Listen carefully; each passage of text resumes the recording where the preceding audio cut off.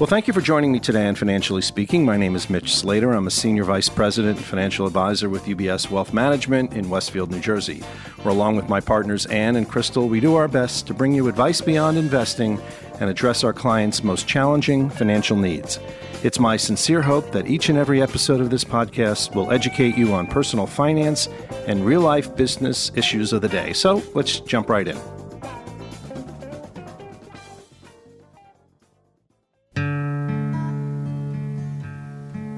My little sister's in the front seat with an ice cream cone. My mom's in the back seat sitting all alone. So my pa steers her slow out of light for a test drive down Michigan Avenue.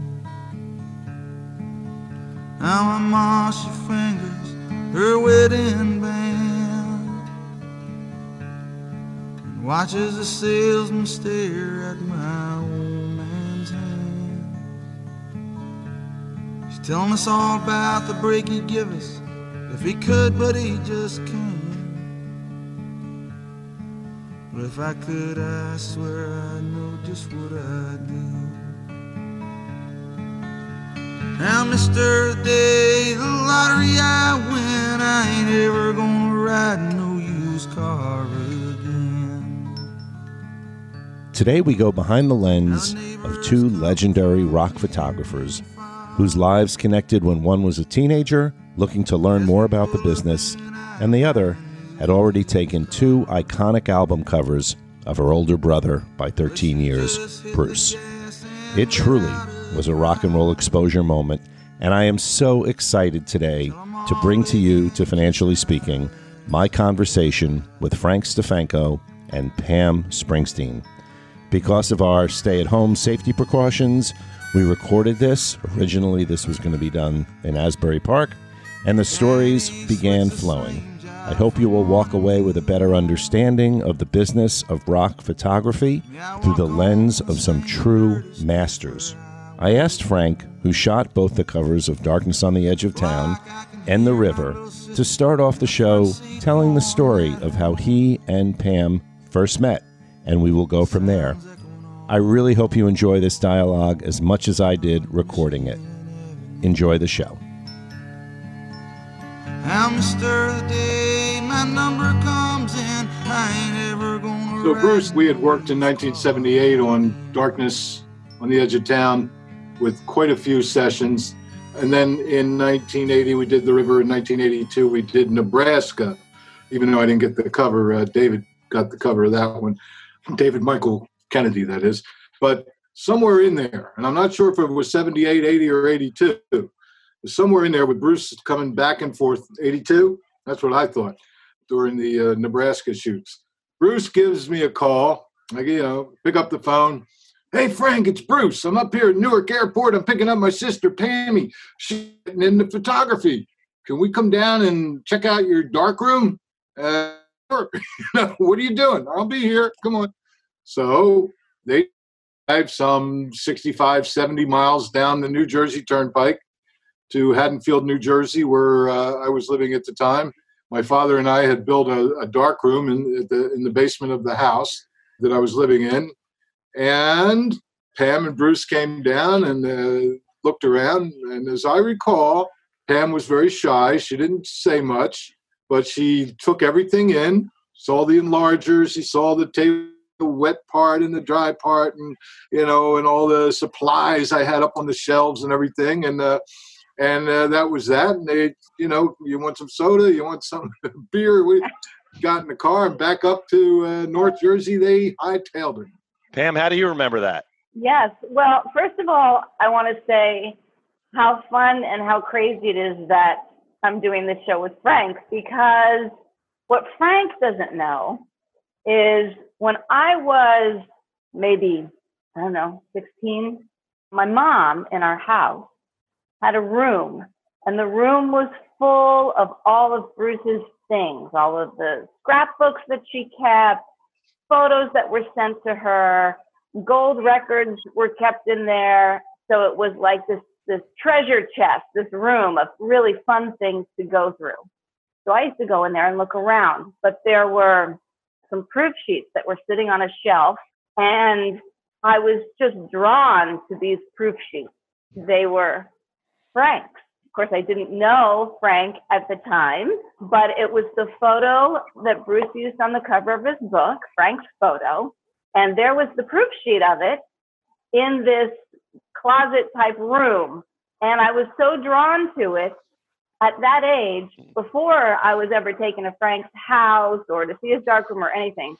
I cut out the photo from the proof sheet and put it in a little frame, a little white flowered frame, which I have on my shelf in my office at home to this day.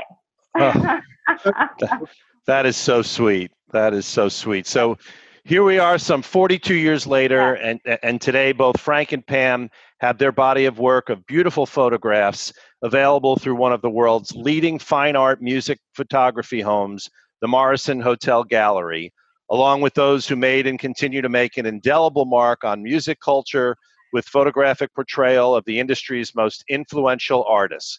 Both Frank and Pam have an interesting duality to their lives and their work, and we're going to explore that a bit deeper, their stories, their work, and also how they're both managing in this new normal as we head into our third month now in New Jersey of quarantine from coronavirus.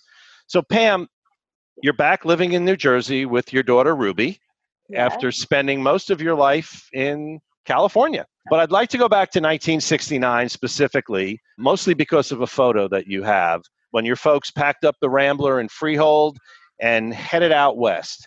And you showed that photo recently on the wonderful Instagram special you had. Tell us a little bit about that photograph, what that's meant to you, and your journey out to California at 7 years old? Yep, 7.5. Yep. Yeah, so, my parents decided that they wanted to move to California, across the country in 1969. I guess at the time, a lot of people were moving to California. It was the place to go, land of opportunity and sunshine all the time. And they packed up the car. My brother was 19, my sister was 18. They were very much in full swing of their own lives, and they packed up the car and off we went. And all their belongings were literally on the roof rack of that car, which was a Buick Rambler. And I was in the back seat with a cooler filled with snacks and Coca-Cola. Of course. Yep. They had $2,000 and they didn't know where they were going. They didn't know anyone in California. They didn't have jobs in California. So it was really, really adventurous. It was a huge adventure. And so they packed up the car. In the photo that you're referring to, you can see the roof rack and all the belongings on the roof. My mom says, and I vaguely remember this, we got about a mile down the road and everything fell off the roof. It wasn't tied down properly. Sounds about right for most road trips. Right. So out of the car they got, put everything back on the roof, and across country we went. We literally, they had enough money to stay in a motel every other night. So we would stay at a Motel 6 or a Travel Lodge, my mom said, so that I could swim in the pool. And and the next night we would sleep in the car, and across country we went. That photo is really important for me. It symbolizes that journey, which was a major experience in my life and a major move in my life. And we stopped at the Old West Museum. At the Old West Museum, okay. The Old West Museum. And so they had covered wagons and they had all kinds of stuff from the pioneer days, which was sort of symbolic because there we were pioneers in 1969 moving across country, right? So when we were leaving, my dad picked me up and put me on the roof and took that photo. It's very vivid in my mind, that memory. So from there, we made it to San Francisco. Why did you choose San Francisco? Why did they choose San Francisco? Well, my mom says they chose San Francisco because Bruce had a girlfriend that had been there and said it was nice. Now, of course, she must have been 17 or 18. Exactly.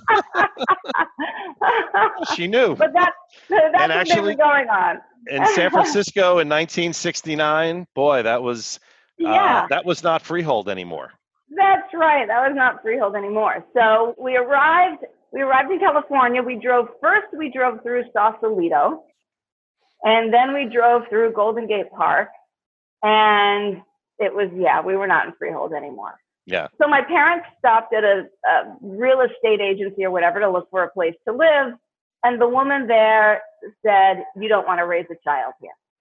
Go down 30 miles down the coast. So they did. So they drove about 30 miles south and ended up in a town called San Mateo. Lived in a motel for a month. My mother found a job. They enrolled me in school, and they stayed there for 29 years. And you spent most of your youth there. And then at what age did you head down to L.A.? I moved to L.A. when I was 18. Yes, because Bruce had a girlfriend that said it was nice. Oh, well, I none of these things are surprising, I think, to anyone listening. Well, when you're 18 and San Mateo, is the Bay Area, a really great place to grow up, a really beautiful area. But L.A. was where it was all happening. So even though I didn't know anything about it, I knew we went to Disneyland once a year. But I really didn't know, I was 18 years old. I was really kind of naive, but it just seemed like that's the place to go. So I said to my mom, when I turn 18, I'm going to LA. You actually you paid and went into Disneyland, unlike your brother and Steve Van Zandt, who snuck in. And we did not have bandanas on. Yes, so exactly. They let us stay.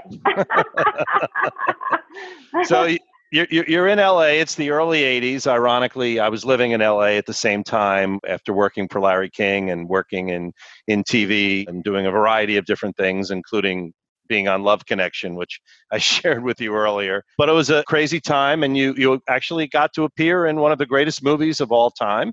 Now, was there an acting bug, something that just, how did the Fast Times at Ridgemont High thing happen? Yeah, no, there was no acting bug. Acting was the furthest thing from my mind. I was, as Frank said, I was very shy. So acting was not on my list of things that I was very interested in doing at all. But the way that I got into that was Bruce was doing a show, I believe it was at the Sports Arena, and I was backstage, and there was a casting director there named Eve Branstein, who cast lots of Norman Lear shows. And she didn't know who I was, but she cast One Day at a Time, also with one of her shows, and Facts of Life and all those shows. Oh, sure. So, yeah.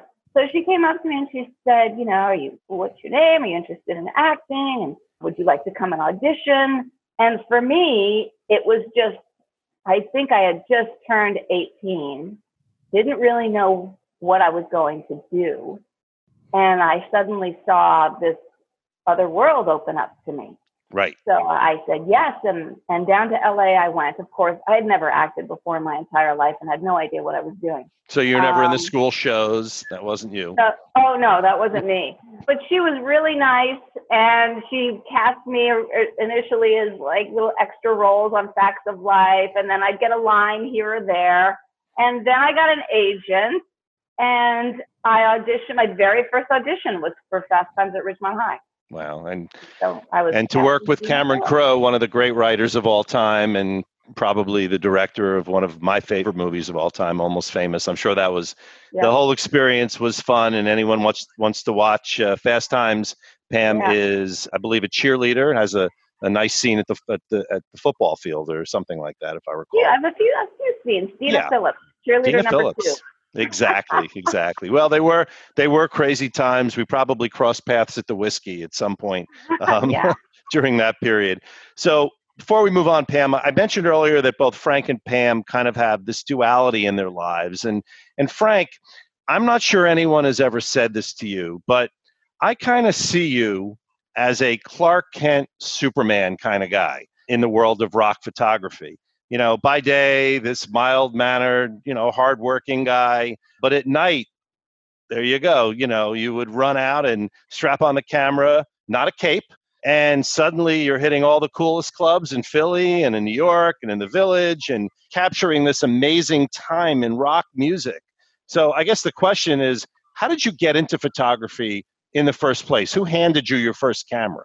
I've written about this in my book, but my father. I was rooting through a drawer in our dining room, and I found this old Kodak Brownie box camera, and it was literally a box camera. It took 120 roll film. He showed me how to load it up.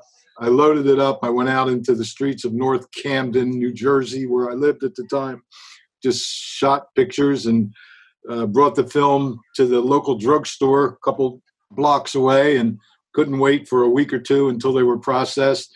I ran back and looked at those photos and learned from that, and then put a couple more rolls in, and and that evolved over the years. The Brownie box camera went to a Brownie different camera with a flash on it, and then an Ansco camera, and then little by little. Then finally, I got my first 35 millimeter camera at Sears Roebuck, and I think it was either called Tower or something. I don't remember the name of the camera, but sure. That's the first one I ever used, and then of course went through a myriad of 35 millimeter cameras over the years, and ultimately worked my way up. And then I got into medium format.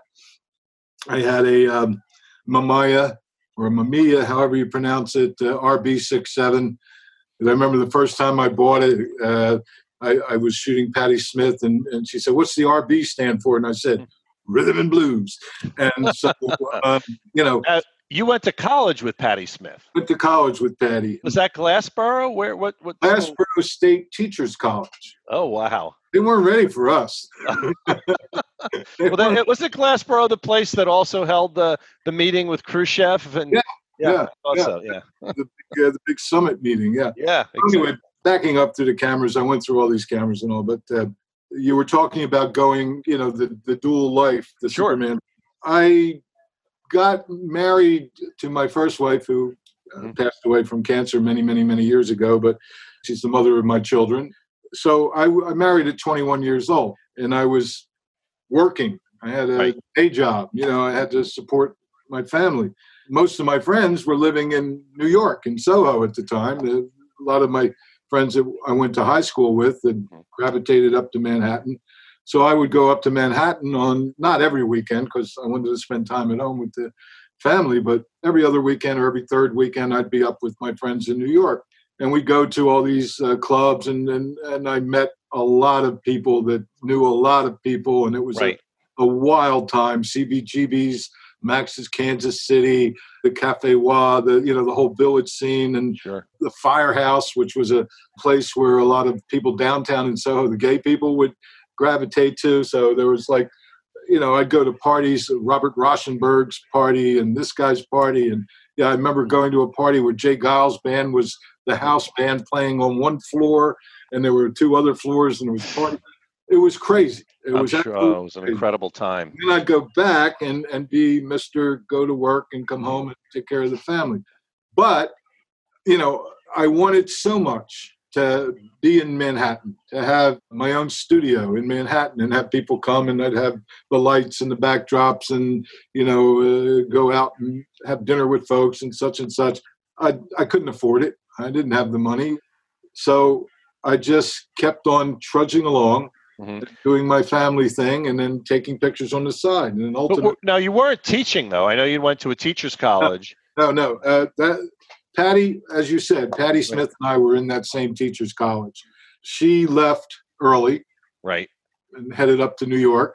It was the end of the farmlands of South Jersey to the city. I left shortly after her. We both left with a lot of credits, but we didn't stay to matriculate. It was an interesting time. There were a lot of crazy people down there. One of Patti's friends, we call her Chaps, Janet Hamill, who is a big published poet and a good friend of Patti's. She was there. There were a lot of characters there, actors and artists and such, but it was good. But we were kind of a microcosm within this whole bucolic thing going on. So and you were taking photos at that time of Patti, and of everybody. No, I didn't. When I knew Patti in college, I wrote about her in my book, Patti Smith, American Artist, and I said that we used to congregate in the co-op, which was a place in between classes that we would go, and there were booths, and there was a jukebox. that had the coolest stuff on it, the Rolling Stones, Bob Dylan, all that kind of stuff on it. And you get a hamburger and you sit down and you take some notes, study your books, whatever, congregate. Patty had this little group of people, Janet Hamill, George Perce Fonts, who was an actor, a thespian, and a bunch of other folks. And I didn't know Patty, and I saw these cool bohemian type people sitting in the booth next to me, and I was looking in my biology book, and I looked up, and the doors coming into the co-op, they were kind of swinging doors, and when they opened up, I said it created a vacuum, and there was this vision of this woman in a white leather, floor-length white leather coat and black, raven black hair all down her back, and she come moseying into the co-op like an outlaw in a Western movie. And she saw her friend Janet. She said, "Chaps, fire of my loins, how are you?" And I said, "Now, this is a person I must get to know." Yes. So we became lifelong friends. Matter of fact, we just spoke to her about something last week. I didn't photograph her, though, until I started going up when she moved up to New York. My friend Ken Tisa from high school and his friend also, Howie Michaels, and of course, another guy named Robert Mapplethorpe. Yes. And there are a bunch of other really cool folks. Sure. All were at Pratt Institute in Brooklyn. Mm-hmm. So that's where they first went. Patty, of course, went up to see Howie and Kenny, but ran into Robert. And that whole story is exactly in Just Kids by Patti Smith. Absolutely. Which is a wonderful story. So work us to the connection with Patty, where Bruce writes this terrific song and having a difficult time finishing the lyric and approaches Patty. And then obviously we have the epic Because the Night. But somebody else got a little bit of a benefit from that conversation, I believe. Well, Patty had left. She was living in Manhattan with Robert Mapplethorpe at the time. Everybody had left Pratt by this time. And so I was in Manhattan with all my friends. I would visit Patty, and I would start photographing Patty because she was, very, very photogenic and just wonderful to photograph. The best stuff I did was when I got this new RB67 medium format, and I, gave her a lot of the prints that I had made from these sessions. Patty was working on an album called Easter. The cover was photographed by Lynn Goldsmith. Right. She was working in the record plant, West 45th Street, Manhattan, in one studio. In the other studio was Bruce Springsteen and the E Street Band working on an album called Darkness on the Edge of Town. And in between sessions, sometimes they would get together. Patty was living, I think, at one point on McDougal Street, 109, I believe, McDougal Street in the Village. And Bruce had seen a lot of the photographs that I had given her. And he said, who did this? Who did this? And she said, it's my friend Frank. Frank is your biggest fan in South Jersey. Told me about you and all this stuff, As fate would have it, Bruce was backstage at Patty's, I think at the Bottom Line, at a show at the Bottom Line. And Patty said, you should get Frank to photograph you sometime. Somewhere in between all that, they were working on Because the Night together. Right. He had started it and she finished it. So she called me up one day and she said, Frank, Bruce Springsteen's here and he's looking through your photographs at my place and he really likes your work, and would you be okay if to photograph him at some point? And of course, second, yes. Yeah. I didn't hear anything for a few months. And then one day out of the blue, got a phone call and it says, hey, Frank, this is Bruce. Let's get together and make some photos, And I said, Bruce, Springsteen, Patty. Oh, yeah. That was early 1978. Right. My God, we've been doing things together now for 43 years, 42 years. So it's been a long relationship. For those that don't know the story, Bruce comes down to your home in Haddonfield, New Jersey, and you decide to start taking pictures, I believe, in your bedroom with this really interesting background of wallpaper. And just what do you remember about those sessions the most? When we had talked on the phone, I said, do you want me to come up to New York or North Jersey, or do you want to come down to my place? He said, no, I'll come down to your place, you know. So the first day he came down in a white Chevy pickup truck with rust all over the bottom, a couple of tree trunks in the back because it was winter and icy roads, and he used that for traction on the rear wheels. We sat down, my living room. I introduced him to my wife and my 2 little children, and we started looking at some of my photos in my portfolios, and we started talking. And we found out that, or at least I found out, I think he realized it, he started feeling comfortable with me. I felt comfortable with him because we both had Italian mothers, you know, and non-Italian fathers, and they all came, you know, we're blue collar people coming, living the Jersey experience and such, and we both like the same kind of music, and, you know, kind of knew. So we hit it off, and it was comfortable, and we started working that day in Haddonfield, and we did this over several weeks. And at one point, he actually came down with 2 big, gigantic, what I call pimp mobiles, gigantic automobiles. One was Clarence's, and the other was Stevens. And the whole East Street Band crammed into these 2 cars and came to my house to do some, you know, location stuff in Haddonfield. And ultimately, I went up to New York and did some rooftop, and that was all in 1978. You know. Yep. Amazing. And all these photos, folks, are in Further Up the Road. We'll talk a little bit more about that later, this incredible anthology of Frank's work.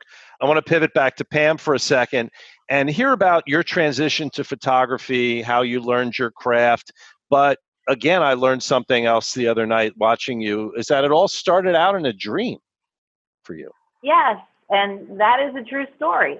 When I was about 19, I was working on Fast Times at Ridgemont High, and I met Neil Preston. And Neil Preston invited me to a Stevie Nicks concert that he was shooting. That was the first time that I had really seen anybody actually work like that. And Neil was great Neil's photos are amazing, and he's shot everybody. But I saw him working, and I thought, I love that. I want to get a camera. So for my 19th birthday, I asked my mom and dad for a camera, and I got one. So I just started taking pictures. I was still acting. I didn't think of photography as a career or anything like that. And I just started taking pictures of things that I liked, my friends, my family, my mom, my dad. I moved to New York for a few months. I walked around the city and shot a lot there. And then I ended up back in LA. And I was happy that I had the experience of acting, but it was not my passion. It was not something that really I felt was me. And so I was pretty unsatisfied. I had my camera for a little while, and in my dream, I had a dream one night that I came home, and at the time I was living in a little garage apartment, an apartment above the garage. And I came home one day, and my apartment had burned to the ground. Everything I owned was gone. Nothing was left standing. And in the middle of all the rubble was my camera on a tripod. And I said to myself that day, when I woke up from that dream, I said, that's a sign. I'm going for it. So that was really the turning point for me to start looking into how I could maybe do this professionally. Amazing. Yeah. So you kind of with a dream. You kind of realized you were born to be a photographer. That was really your your calling. That was your calling. It was my calling. And you sought out a position with a really famous photographer, and Glenn Wexler, I believe, and you stayed with it. You talked about for 3 weeks. He didn't get back to you, but you continued and you pursued and you persisted, and he offered you an internship. And Glenn was doing a lot of album covers, Yes. He had done a lot of album covers and was also doing a lot of advertising. Right. So, yeah, I didn't know anything. And so I didn't even know that I couldn't be an assistant. That's how little I knew. That's So I walked in and I said, can I be your assistant? And he was like, but you don't know. Even I didn't know how to load a Hasselblad. I didn't know how to plug in a light. I didn't know how to take a meter reading. I didn't know anything. So, but, sometimes it's good to be naive, right? Yeah, absolutely. And have people take a chance on you. And Yeah. and what did you learn really at the end of the day from Glenn that helped begin develop your own style? Well, Glenn is a master at what he does.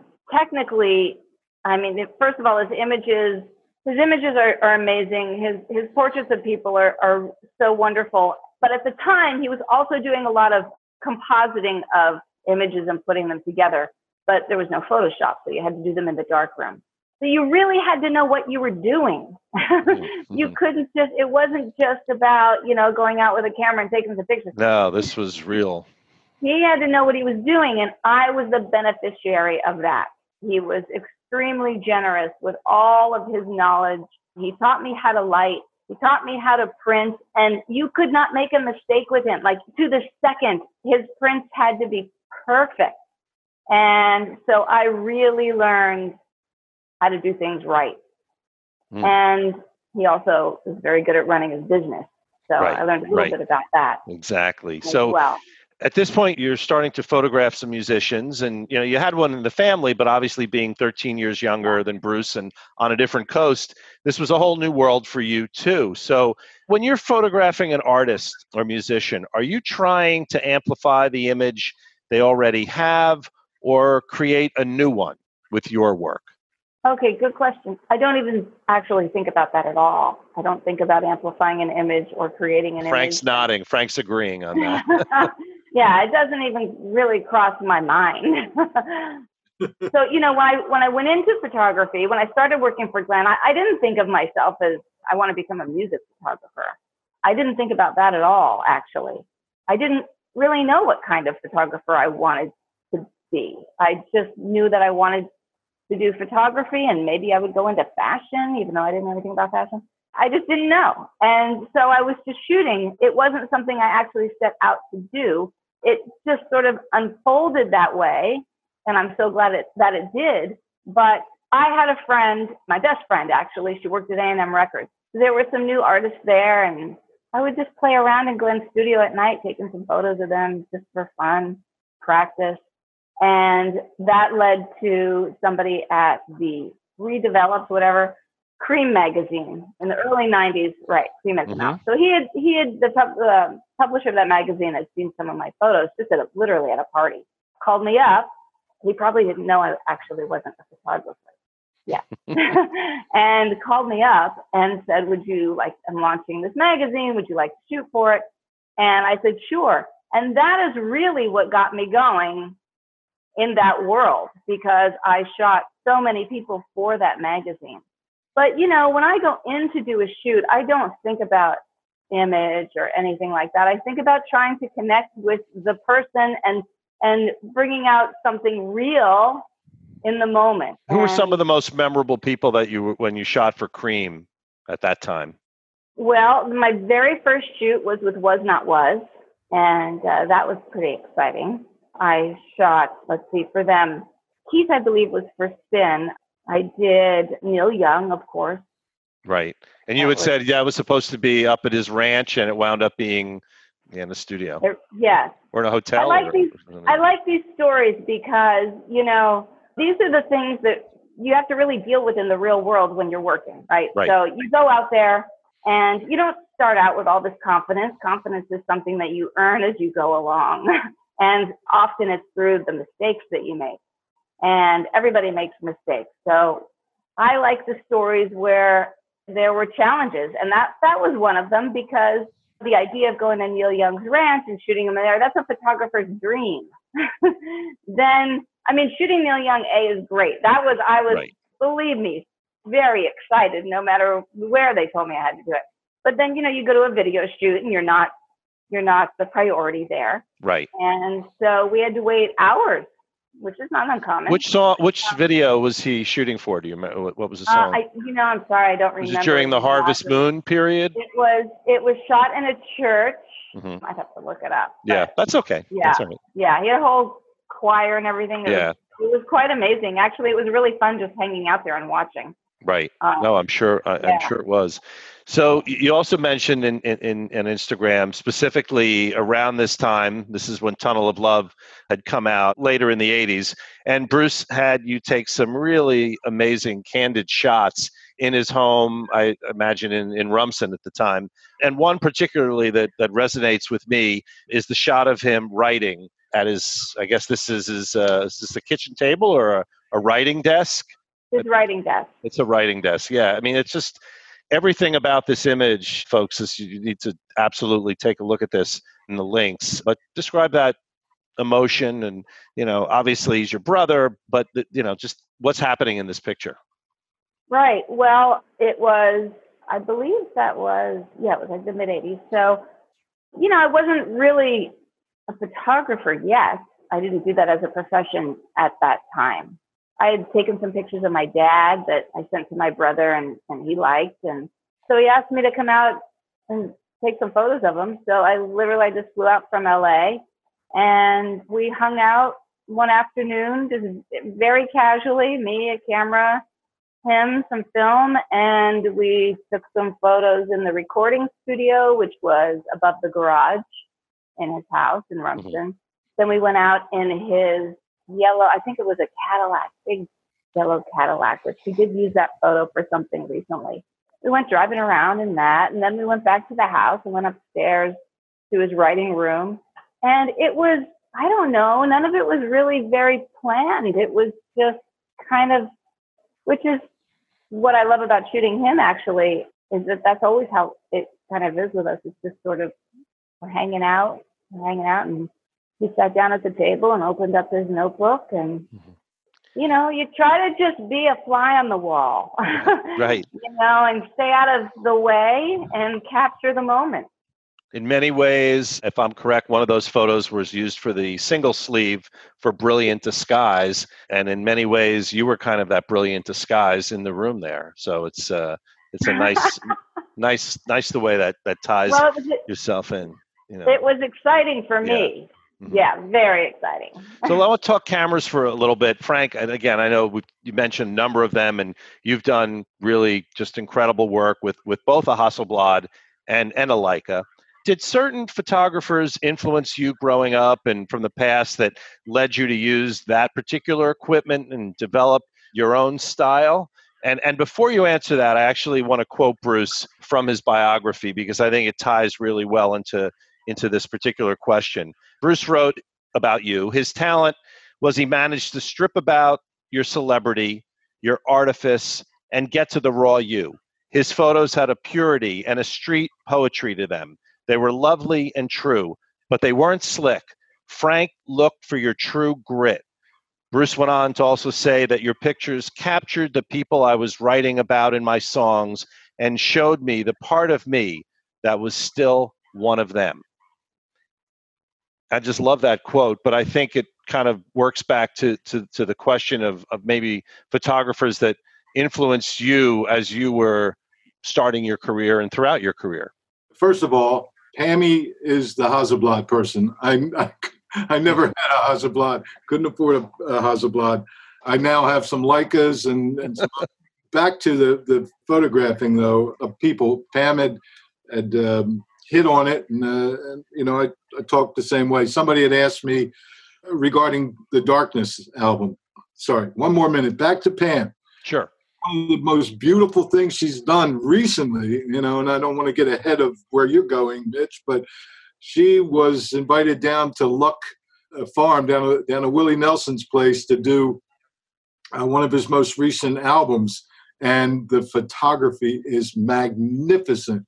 I was so jealous. Oh, it's spectacular, and that is actually a photograph I'm going to be ordering. I already have a beautiful spot. My wife loves horses, and I'm debating between the horse shot, which is just incredible and reminds us of a trip we took recently in Kentucky. But yeah, the shots of Willie with Trigger, his guitar, those are terrific, and definitely we'll get to that in a little bit. But so, what is it about photography that motivates you, Frank?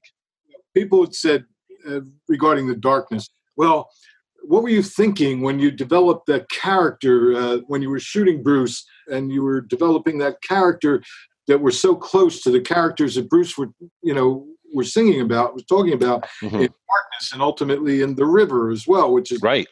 And so forth. Even when I did the shoot for Nebraska, it was a tremendous amount of work we did together. The answer I gave was I was never shooting these characters. Like Pam had mentioned earlier, you go in with your camera, you're alone with your subject, or you have, maybe some lighting people or something, but it's basically one-on-one. And I wasn't shooting Johnny 99, or I wasn't shooting this guy or that guy. I was shooting the young man that was in front of me, and who was Bruce Springsteen. And I was shooting the essence of that young man that I saw in front of me. Nothing contrived. It was just, this is the guy I'm photographing. I want to make sure I want to get the lighting as best I can. I want to get some emotion out of him. We would use different areas, different positions, different poses. And then Bruce would give you the rest, or anybody else, or Patti Smith, or Southside Johnny, or anybody else that I had photographed. Danny Clinch is the first one to say it. It's a mutual thing. You're two people working together, Right. A little bit of give and a little bit of take. And if you see, because that's the thing about most of the good photographers that I know, and you were talking about who my influences were, but not to lose my thought, if you see truly, a good photographer sees things that most people just take for granted or walk right past. You have to have the intelligence and the eye to note that when you see something and it makes sense in your mind, and then you're going to put that graphically onto a piece of paper or a slide or a movie or whatever, because I consider the great cinematographers great photographers, great artists as well. So if you can do that consistently over a lifetime, and one day somebody says, hey, that's a good photographer, So that's what we strive for. But my influences in the early days were Edward Steichen, Alfred Stieglitz. They were two of the old world great artists, responsible for actually turning the mechanics of photography into an art form. Right. And Life magazine. Did Stieglitz, wasn't he involved with Life? Some of his great photographs, like Peerage, and Steichen did a photograph of J. Paul Getty sitting in a chair, and he had highlighted. There was a stream of light that went on one arm of the chair, and it looks like he's carrying a knife. It's like he has a knife, This is a big financier. Sure. Then to get a little bit off beat, another one was Deanne Arbus. She's one of my favorites too, because of, just the fact that she was not traditional. She saw things completely differently. And, so those photographers were there were a lot of them, but that was partly the nucleus of people that I tried to not emulate, but to learn from. Sure. And you didn't mention her name, but I love this quote from Annie Leibovitz, who obviously I think fits in many ways in this genre too, is that she said once that one doesn't stop seeing, one doesn't stop framing. It doesn't turn off and turn on. It's on all the time. I guess for both of you, do you find yourself, even if you don't have a camera in your hand, mentally taking pictures? I mean, Pam, here we are in this quarantine world, and probably not what you were expecting with your time in New Jersey. Do you find that you're just kind of mentally taking pictures all the time? All the time. All the time. It drives my daughter crazy. Because I look at her and I'm like, I got to get that shot. That looks so great. Look at the light. The light on you right now is so perfect. Wait. Let me just get it. And of course, she's 17, so she wants nothing to do with that. Exactly. That's certainly the age. But once you actually get outside, there probably are plenty of things to be looking at as well. Frank, do you find that throughout, no matter where you are? And, and I've been with you at concerts and variety of different places, but you just kind of always in your head thinking about that image? I think I told you a story last night about being at one of Bruce's concerts in Philly and standing photographs in the crowd, and Dave Marsh walked by and said, Frank, I didn't know you were a paparazzo. And these photos and the photos from the Philadelphia show in 2016 are also in Frank's book further on up the road. I was there a few feet away from him pretending to be a photographer with my iPhone, but his shots are just magnificent. Concert in Milan was in there and a few others. But no, what happens, what Pam's referring to, what I was referring to, over a period of time, your eyes become camera lenses. You see things with your eyes as if you were through the viewfinder, and you're always composing, you're always appreciating if there's light, like on Ruby and so forth, so that if you don't do that, if it doesn't come naturally like that, then I don't think you could ever really truly be a photographer. Pam, I wanted to jump back past doing the Cream, and obviously you've done Rolling Stone and Spin, but you really got into hip hop very early and doing photography, Ice Cube specifically. Talk a little bit about what you liked about not only the hip hop music, but the generation and what you found and were able to create such great images and album covers, and and Ice Cube specifically coming up with the idea of what you did with his face that wound up being part of really his shows. Yeah, it did. Well, that's kind of an interesting part of my career because I was a fan of the music, but I think I started getting those jobs because actually I don't really know for sure, but the way that I shot and the way that I lit was always very moody with lots of shadows, dark shadows and grainy. And I think my style just sort of lent itself to being hired for those jobs. The first time I shot Ice Cube was for Spin magazine, and he came to my studio, and he had a big entourage. He was very easy to work with, although there wasn't really a lot of communication between us. I mean, that really is the whole thing about shooting anybody. It doesn't matter who you're shooting, is that you have to create the trust. You have to create an environment where the person that you're photographing trusts you and feels safe with you and knows that they can let down their guard and open up and have fun at the same time. That's a huge part of the job. So we did that on that first shoot with him.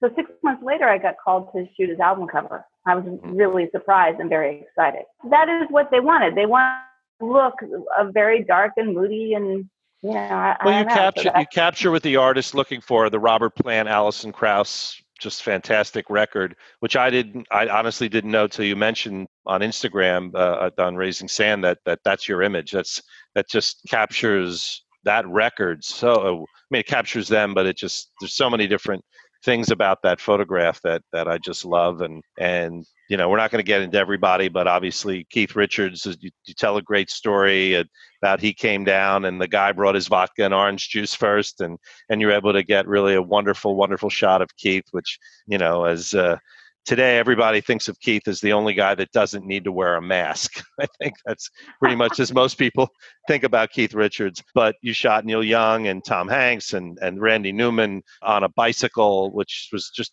really where did that idea come from? It just, you saw the bike and said, Randy, just ride around, Well, Randy's fun. So you can do anything with Randy. He likes fun. He goes along with whatever you want to try. We had done some nice safe shots, earlier in the day. And there was the bike. There was a bike in the studio. And honestly, I don't remember if I asked him to ride around on the bike or if he decided he wanted to ride around on the bike. It could have gone either way. Right. But they're terrific, and Frank buried the lead here, but the Willie Nelson stuff is spectacular. Just talk a little bit about that experience a little bit more, because that's very recent. Yes, that was recent. That was a real honor to be asked to shoot Willie Nelson. We went down to his ranch, Luck, Texas, and I was thrilled about that because what a great location. We went the day before the shoot. We didn't know really how long we were going to have with him. We didn't really know what the weather was going to be. I think it might have been in February, so it was a little cold. And the ranch, there was one building that did have heat, and then the other structures didn't. So it was really about figuring out how we were going to make him the most comfortable and be ready to move through to get as many setups as we possibly could in a short amount of time. Again, just to kind of make him comfortable. So we went the day before, we did a location scout. I picked about 6 different spots where I knew I wanted to shoot. And the day of the shoot, we got there early and made sure that everything was set up, every light was set up, every mark was set so that we can just boom, boom, boom, move him through the setup. The one thing he did say to me was, that he didn't like to pose. So I said, not a problem. There will be no posing here. No posing allowed. So, like I said earlier, the very first and most important thing is to develop a rapport with the person that you're photographing, to get them to trust you, let them know that they can trust you, and to stay out of their way and allow them to open up and just try to capture something real. So Willie was great. He was fun. He was funny. He was incredibly giving and generous with his time. He didn't get annoyed with me for asking him to do certain things. And, we really had a great day. And then at the end of the day, probably, one of my favorite parts of the whole day, he had an old truck. And I said, can I photograph you with your truck? And everybody was like, oh, no. You don't want to go out with him in that truck. And I'm like, yeah, I do. I would love to photograph him. No, you're crazy. You can't go out with him in that truck. And I'm thinking, I don't know what the big deal is about the truck, right? No, like, all right, I'm just telling you now, it's at your own risk. I'm like, okay, I'll take it. So Willie was like, let's go. So we get in the truck. It's just he and I. It's not the assistants. It's not the whatever crew we had there, right? It's just he and I. And I turned to him and I said, finally, I've got you alone. I said, let's go. So off we go in the truck. And there was this little pink house on the property. I said, drive by that pink house. Let's do a couple photos there. So we drive by the pink house. I get out of the passenger side and I hop into the back. It's a pickup truck. I hop into the back of the truck and I'm shooting him through the window, through the side mirror and through the back window. And suddenly he starts to take off. The truck starts to move. And then it starts to move a little faster. And now I realize what they were trying to tell me. Well, you were warned. I was warned. I was like, hey, Willie. So, of course, he stopped the truck and I got back in the passenger seat and we had a big laugh. And he drove me all around the property. Okay. And we took just the two of us. And it was so much fun. And it was so what a remark. His face is just, it's always been just so photogenic to begin with. But, the older he's gotten, the more just fascinating just to watch him at any time. Speaking of road trips, and I guess it was the late 90s, Bruce is putting together Ghost of Tom Joad, and you guys went out. Well, you were supposed to go out to the Mojave Desert, and you wound up leaving a little late. Give us a little snapshot of that story. Those are wonderful photos that were used for a number of different things. Yeah, so we did make it to the Mojave Desert, but my original idea was to go out to El Mirage, which is a dry lake bed, which was quite a bit further, maybe a couple hours, hour and a half outside of LA. We got a late start in the day. So by the time we got out to the desert, it was maybe 3, 4 in the afternoon. The sun's starting to go down and we haven't shot a single frame yet. So I said, let's just pull over. We literally just pulled over to the side of the road. And there was a chain link fence and we started taking some pictures and took some photos in a couple different locations. And we're losing light pretty fast. And so the highway was up on the ridge. And I saw that there was still light up there.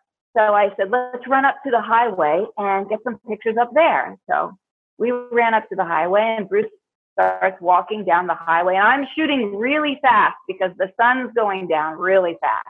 And I've got high-speed film in the camera, and he's walking down the highway. And you can tell in the photos, the headlights are on in the cars. So that's how it was getting dark.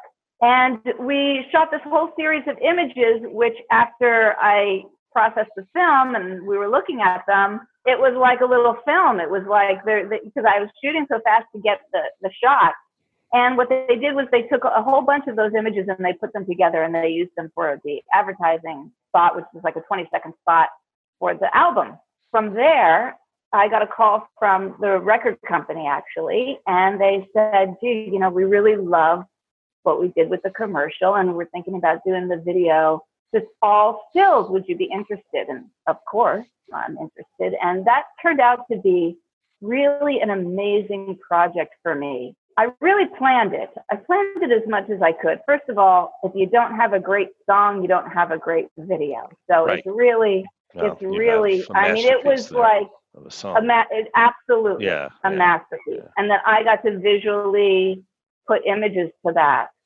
Yeah. Really incredible for me. So I literally got in my car, and for 3 weeks, sometimes by myself, sometimes with just an assistant I took with me, drove around the desert, drove around the Mojave Desert, and shot thousands of images. I kind of had it storyboarded, you know, just like loosely with some ideas, but we shot thousands of images. And that's really one of the projects that I'm the most proud of, and feel like I would love to do something like that again. And it's really meaningful to me. And Frank, obviously, of course, because it's my brother, and of course, and to be able to work with your sibling on a creative level like that is on truly one of the best. I mean, everyone's got their favorites, but that is in my top 5 always. Way back when, you know, after Pam had done that job and the album came out and so forth and so on, Colleen Sheehy, who was at the time the curator of the Frederick Wiseman Museum on the University of Minnesota in Minneapolis, was the first museum to do a Bruce Springsteen retrospect. It was called Bruce Springsteen, Troubadour of the Highway, and I was honored to have a few photographs in that. I went out to the opening on the opening day, and I was hoping to see Pam at that one, but I was out there with David Rose, who did A Lucky Town, and there was Dave Marsh and a few other folks, good folks, were out there. However, the reason I'm saying is Pam was given an entire room, this gigantic room, and 40, count them folks, 40 of her Ghost of Tom Joad series photographs, blown up very large, were just all over that room. And to walk into that room with Pam's photos of her brother and the desert and everything was an experience unto itself. Thank you, Frank. That's great. Glad you brought that up, because that's great. So a couple kind of lightning round things I wanted to get to, but I did want to ask you first, because Frank and I were talking yesterday, and kind of he and Bruce and Steven and Southside and kind of the Jersey guys kind of have their own little saying, their little "Hey Jersey," which is just kind of a reference to Jersey guys living the Jersey life for so many years. And here you are, now you're kind of a "Hey Jersey" again. So do you feel that way, or are you just sort of like kind of a half a "Hey Jersey"?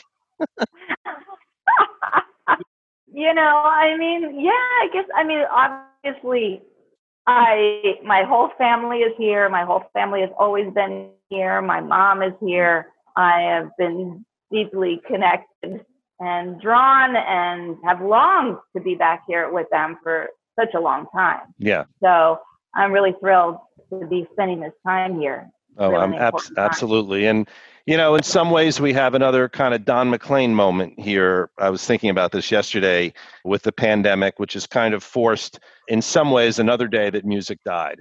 It's out there. It's out there to listen to. It's out there to stream. It's out there to enjoy on vinyl.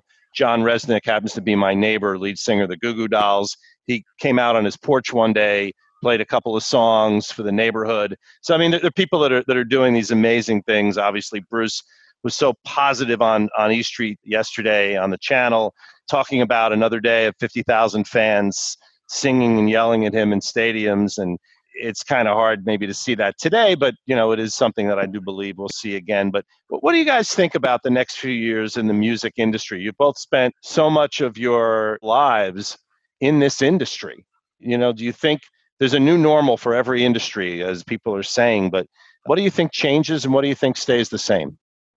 As far as I'm concerned, music as a going concern will always be there. From the time that first guy came out of his cave and put a few rocks together and made a noise, music will be there. It will evolve. It will live on. There's no question that our lives have changed, and it's never, ever going to be quite the same going forward.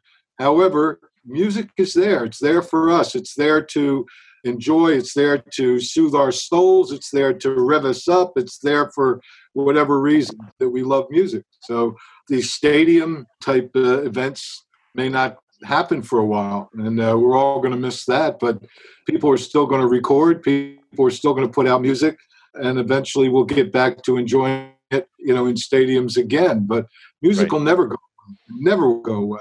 No, never. I mean, it was so interesting in the middle of all this. Bob Dylan dropped the song about Kennedy's assassination, that 16-minute. I couldn't stop listening to it. It was just incredible. And I'm sure so many writers like your brother, I'm sure, are working on music now that will somehow comment on this incredible time that we're going through. This came up with Danny Clinch, so I thought I'd bring it up with you. In the age of digital media, how do you control your own images and maintain credit when things wind up online or in films or can easily be shared on the internet? And, Frank, I know you've dealt with this a lot. I mean, you can start with this and then I'd like to hear what Pam has to say. To your last point, Rolling Stones, Ghost in a Ghost Town. Don't forget that one. Yeah, that's true. One of my dear friends is Eric Miola, and we all right. know Eric, and his beautiful, beautiful photography. For those who don't, he shot Born to Run, the cover of Born to Run, so amongst many others. Yes, Eric and I talk a lot about this because our images pop up on, on a coffee mug here or a sneaker there, or some guy in Belgium had put this out or that. We started, putting a kibosh on it, getting in touch with the people and taking it off of certain websites and so forth and so on. But I think after a long, long time of being associated with certain photographs, it gets to be, just an unending battle. And I guess, I don't know if Eric's acquiesced to it yet or not, or capitulated, but I gotten to the point where, hey, if you want to use the damn photographs, go ahead and use the damn photographs, Mm-hmm. But if you're making humble, hey, give me a call. Yeah. I think that's fair. Pam, have you dealt with that? Yeah, I think it's a really tricky situation. I don't know how you stay on top of it. I think you kind of, do the best that you can. I've had a few experiences. There was a rock and roll auction website or something that I was on one day, and there were my proof sheets from a shoot that I did in the 90s, and with my phone number. Oh my God. because when you sure. pick the proof sheets up from the lab, there was your name and your phone number. Right. Yep. They put it on the proof sheet. Mm-hmm. So there are these proof sheets for sale, and I'm thinking, first of all, how in the world did they get them? How did they get them?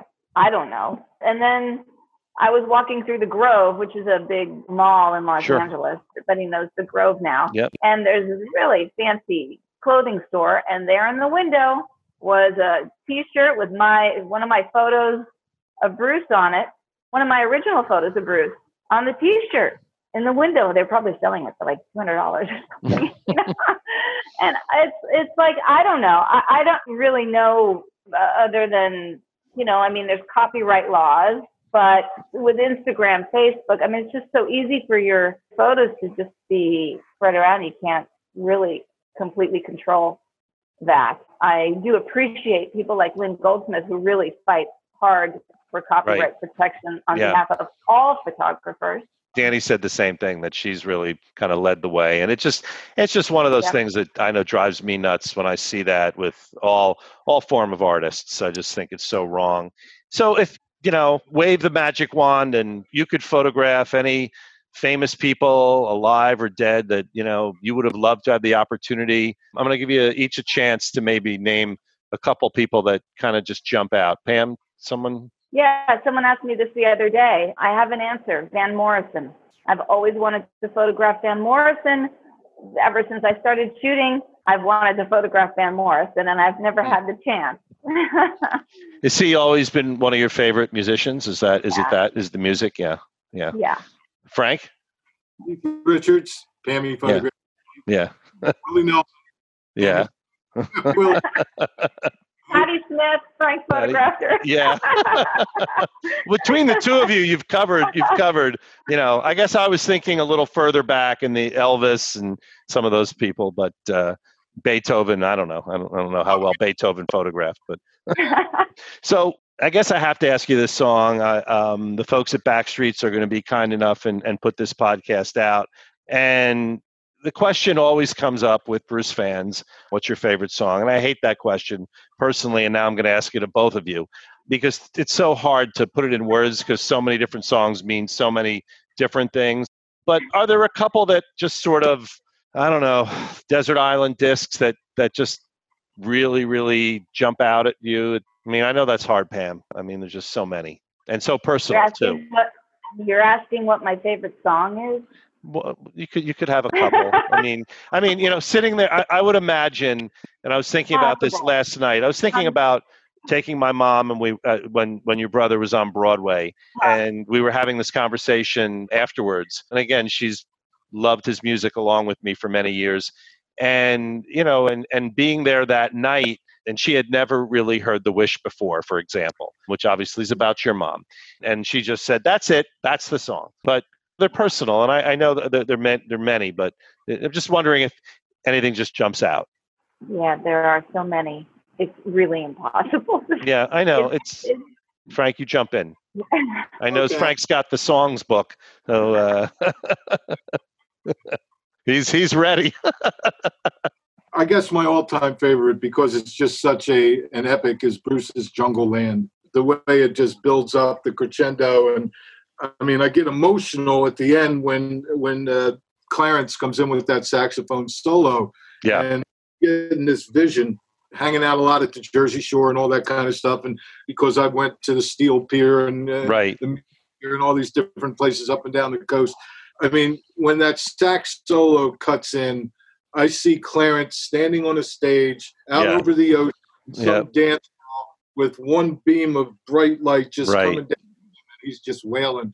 And I mean, no matter what I'm doing or where I'm at, if I'm in the car or I go by someplace or I'm home, or as soon as that song comes on, I stop whatever I'm doing. Yeah, it's kind of like The Godfather in many ways for many people, where it's on, that's it, I'm done. Or for my wife, Titanic. Everyone sort of has their own movie. But the Jungle Land, I get. Carol and I reunited. Carol was, my wife was my high school sweetheart, and we had broke up many, many years ago, and then we had whole lives in between, and we reunited about 20 years ago. And it was I took her to see Bruce in Atlantic City. He was playing the Atlantic City on the. And that the night he played "Tell Me Why," the Beatles.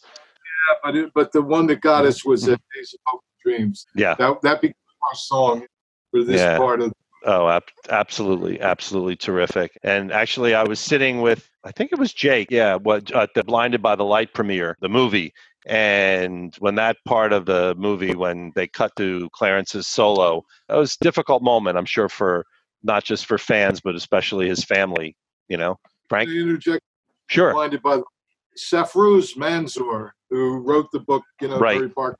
Many, many, many years ago, when he came over to this country, he actually wanted to meet me, and he came down. And Carol and I were just getting together. It's about we got in this house, so it had to be about 20 years ago, 18 years ago, or something. And he came down. I was looking at all my photographs, and we became friends. And then he kind of got married and got into his own life in England and all. But when I saw that movie and saw 5 or 6 of my photographs, were featured in the his movie. Entire bedroom. Yeah, that was kind of a huge tribute to you, that one scene. And that's interesting that he came to see you. This is a question I ask on every show, and maybe means more now than ever. But if you had the ability to put up a billboard today and leave a message, you can write anything on it for the world to see, what would it say, and maybe why? Pam? Okay, I'll go first. I'll use a quote from my mother. She once told me, as long as we're happy and we're healthy and we love each other, that's the whole thing. Wow. Love that. Frank? Pam just said something that made me think of my mom, and she said, as long as we have food on the table and a roof over our head, we're always going to be happy and be together. So, folks, remember, you can obtain these magnificent photos that we've been talking about by Frank Stefanko, Pam Springsteen, through their websites, through the Morrison Hotel Gallery site. We're going to link up on the show page. As I mentioned earlier, Frank put out one of the most amazing photography books ever, which, as I said, I was really proud to be kind of an early patron of, which is called Further Up the Road, which really opened up all of his archives of all of his work with Bruce over the years, a lot of beautiful landscape work. And it's, as I said, it's really a treasure that I keep on my baby grand piano because it's too good to sit on a coffee table. And I go on gushing about it forever, but and Frank knows how important that book is and just how special it is. I will link you to that book. Are there a few copies still available before I offer that? Okay. Deluxe copy. There were 350 of those. They went like that. Right. But we have plenty of collector's editions left. You can get through the galleries or through Wall of Sound Gallery with Guido Harari in Italy, is his gallery. So they're available still in numbered and signed editions. I know Pam has one. Yeah. Yep, I love it. Yeah. Pam, any other places people should, to look for your photographs? Morrison Hotel, your website? MorrisonHotelGallery.com, PamelaSpringsteen.com. Great. Well, Pam, Frank, I want to thank you so much for your kindness and being our guest today. And I know we were going to be out in Asbury Park and having a lot of fun doing something, but this is our world today. And I appreciate you bringing the combined wisdom, these stories to our audience during these difficult times. It's nice to remember the past and look forward to getting back to, as you say, Frank, our land of hope and dreams, and maybe out of this darkness on the edge of all of our towns. So stay safe, stay healthy. Pam, please wish your mom, Adele, who just turned 95. We're all thinking about her. Of course, Mother's Day this weekend for all of you. And just keep taking pictures because the world needs to see these images more and more every day. And I want to give thanks to Thanks for having us, Mitch. Oh, absolutely. Thanks so much. Been a pleasure. And I want to thank my production team at Resonate, Adam Hendricks. He's been a maestro helping me put this together. I'm even going to give a shout out to my mom this week for Mother's Day. And actually, I have to credit her because Pam, quite frankly, she's the one who said, why don't you interview his sister? That was my mother's idea. Exactly. She is something else. So thank everybody for listening. And as we say here every week, when saving, because sometimes this is a financial show, it has the name in it. When saving for your financial future, remember to always pay yourself first and have a great week. Something that they just can't face. Some folks spend their whole lives trying to keep it. They carry it with them every step that they take.